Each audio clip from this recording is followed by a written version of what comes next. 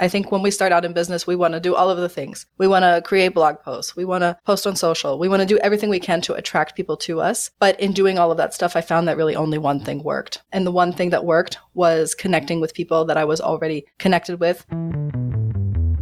You're listening to the No BS Agency podcast.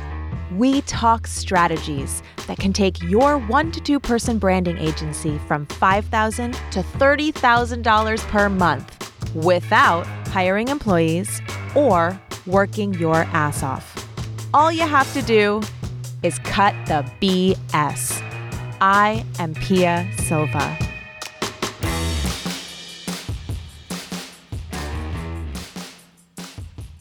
Today, I'm so excited to welcome Amanda Dahler to the show. She is a student of mine in the No BS Agency Mastery Program. I worked with her in a previous program, Make Six Figures Your Biatch, which was a program I launched in response to the COVID epidemic. And she was such a star student in Mastery and has had so much success implementing this process and has just leveled up her game so much that she is now actually helping me scale Mastery. So she's actually working with me on Mastery at this point.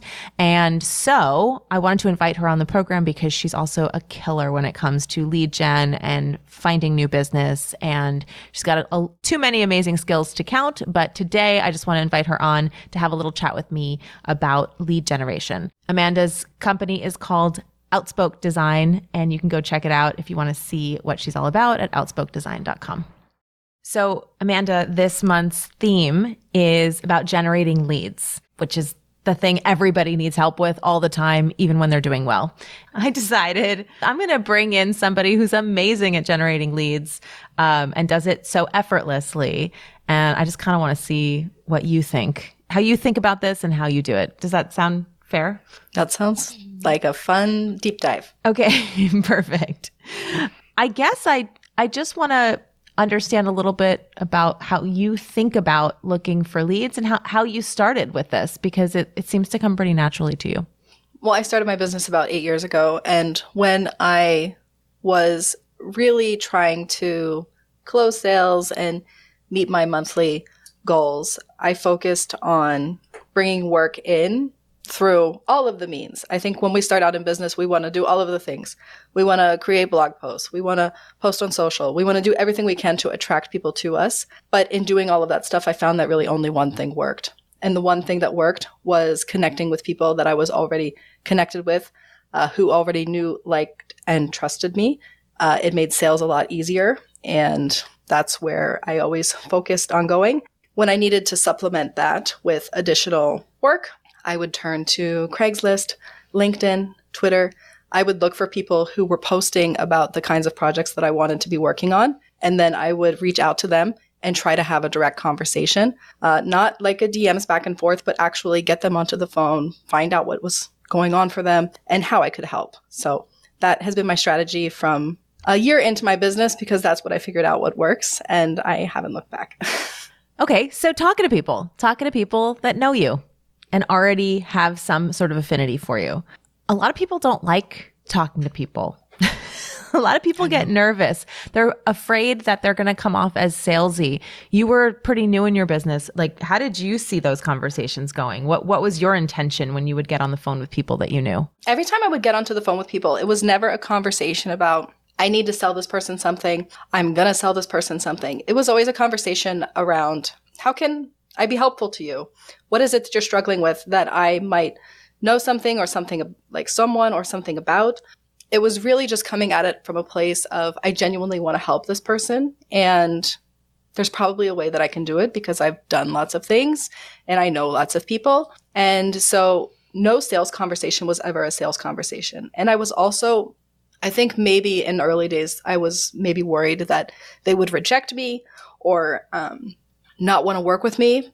But I knew that if I came to the conversation just trying to be as helpful as possible, that I wouldn't actually leave feeling rejected because there could be just, it's not a right fit or it's not like I'm not the one for your path.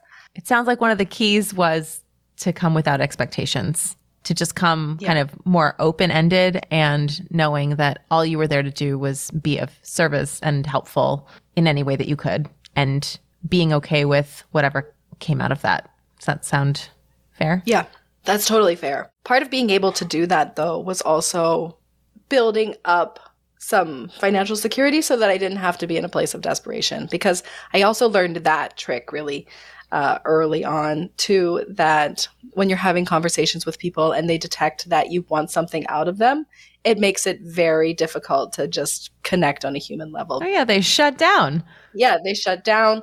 And so I think I learned that through experience by being maybe a little overeager in some cases. So, oh God, I was so overeager in the beginning. Yes, you got to be a little cool, guys. Got to be cool. Keep it cool. yes. Okay, but you said something that I think a lot of people wish they had. You said, I knew a lot of people. How did you know a lot of people? I think people are the most endlessly fascinating thing on this earth. And so, like, just getting to know people, what they do, is something that I've always loved. Followed my curiosity into the things that interested me, that led me to interesting people. And, you know, whenever I could choose between doing the more interesting thing or doing the more, like, conventional thing, I always chose more interesting. I had a random college major. I worked in a foreign country.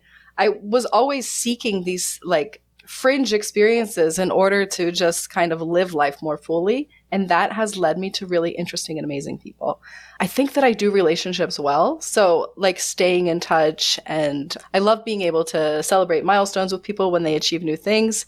And I feel like I have a natural affinity for people and building relationships. And I think what as business owners, we don't see in terms of business development is that it's not just about sales, but 80% of the relationship is actually outside of the sale.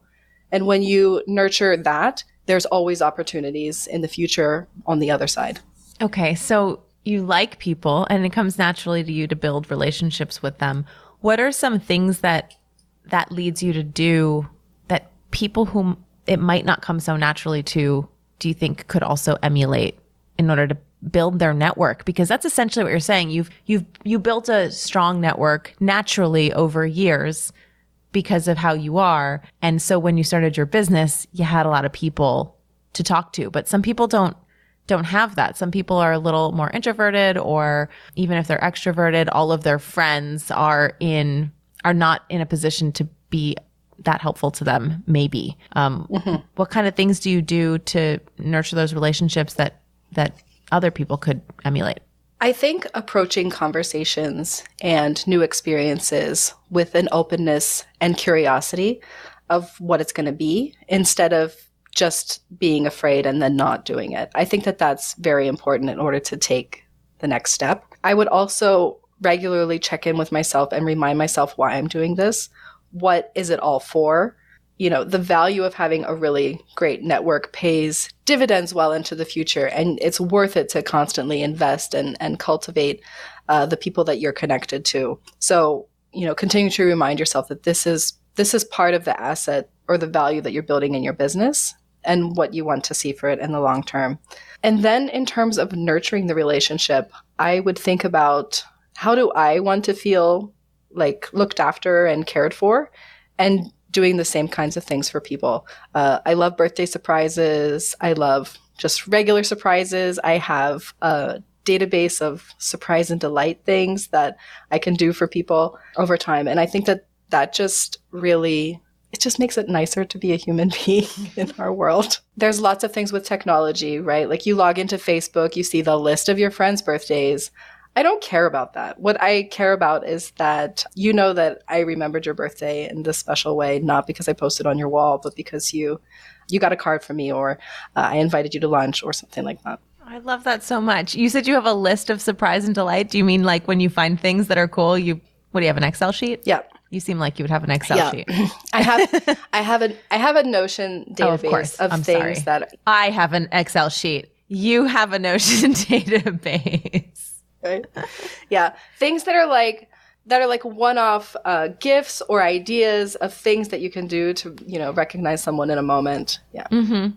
Okay. So let me ask you this, because something you said a while back reminded me. You told me a story once about how you used to have the amount of money that you needed to make every month on like a poster board or like a dry erase board or something. And you would, what? Like, how did that motivate you? What did you do with that information every month? This was in the beginning of your business, right? Can you tell me a little bit about that process? In the beginning of my business, so when I left my corporate job, I knew that I needed to make $8K a month in order for me to feel good about having left my corporate job, because that's basically break even from where I was in corporate. So that's what I needed to make. So every month, the beginning of the month, I would put 8K at the top of the whiteboard. And every time I would sell a project, I would deduct the expected amount of that project from the 8K. And I wouldn't stop outreaching or connecting with people or having conversations until that 8K was met. And I would just start the process over the following month. So sometimes it took until the 12th, sometimes it took until the 20th, but every month without fail, I always hit at least that 8K number. In a month so for example, we sold a really big project, it was a 32K project that involved like a whole event and video production and just like a ton of things that I don't offer now, thankfully. But it still wouldn't matter. The next month I would still start at 8K because whatever I had made extra in that month, that was just going towards the growth of the business. I was still focused on 8K a month. And I had started my business with quite a substantial nest egg saved because we had sold our first house at a pretty large gain. And so I could have easily pulled from that money if I had been in a different mindset. But to me, it was untouchable. And I still needed to be generating income because I thought that that was my value at the time. Well, that makes sense.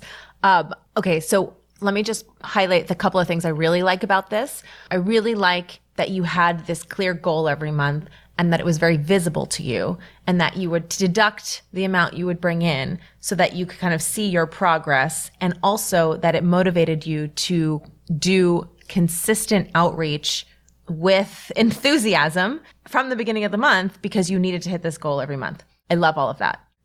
What I don't love, but that makes complete sense and everybody listening is going to not get this, is that, right, I hate thinking on a monthly basis. But I get it. But just in a long term, I hate thinking on a monthly basis. And you know this now, Amanda, now that we've been working together for years. I'm curious where you're, like, looking back on that process now, what would you keep? What would you toss? Like, how do you think about it differently now? I would have one number at the beginning of the year, and I would deduct from it as I made projects. And I did this actually when I was implementing No BS. I had my financial goals. I put them into a spreadsheet. I still have a whiteboard, but I use it for kind of long-term strategy things now, bigger picture thinking and not just the revenue goal, because I'm more focused on the things that drive the number instead of the number itself. And so I would definitely trade a monthly number for a yearly number. And I would have 3 levels of goals. So once I hit this one, there's the next one, and there's the next one. And I would enjoy the process more. I think that it's really, when you're doing things on a monthly basis, I lived a pretty high intensity life to begin with. But it was also a high intensity business, and that is only sustainable up to a point. After you've been in business for a long time, you kind of naturally build a referral network.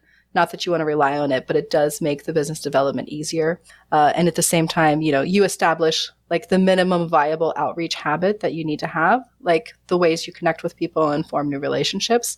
And you find that balance. You create a kind of support network around you for continuing to develop the business and grow in new ways. Oh my God, so good. Okay, this was just a taste of Amanda Dahler. Amanda's going to come back very, very soon so we can actually talk about all the things that you've done in your business over the years and how you've grown such a substantial business that I think it doubled and then doubled again in the last 2 years, something like that. That's right. Mm-hmm. And I think our listeners are going to want to hear how you went from working all the time, making a quarter of the amount of money a couple of years ago to where you are now. But I don't even want to give any of that away. Let's have a true conversation about that. I'm glad you were able to just pop on here really quickly and share some of your lead gen thoughts and strategies. To recap, some of the biggest things that I think you can take away from this are, again, how strong the relationships are, coming to them with an open mind and coming to them with the intention of being helpful, not being attached to an outcome, doing whatever you can to not be in a place of scarcity when you're coming on those conversations, because we can all tell, the person on the other end of the phone can tell if you are desperately trying to figure out how to sell them something. It's not going to go well. And then also this idea of just having real clarity around what you're working towards and why you're working towards that, so that you are motivated to get up every day and do that connecting and do that outreach and building that network. Because that network, Amanda was lucky enough that she had been building that network for years. So she was able to hit the ground running much earlier in her business. If you are early in your business, but you don't have that network, your job right now is to make all of those connections, to build those relationships, and they will pay you back in spades and they will snowball over time. But you're going to have to do it with a little bit of genuine curiosity and enthusiasm. And that sounds like, Amanda, correct me if I'm wrong, it sounds like being connected to why you're doing this, especially if it doesn't feel like you want to do it every day, was a big part of that motivation. Is that right? 100%. Yeah.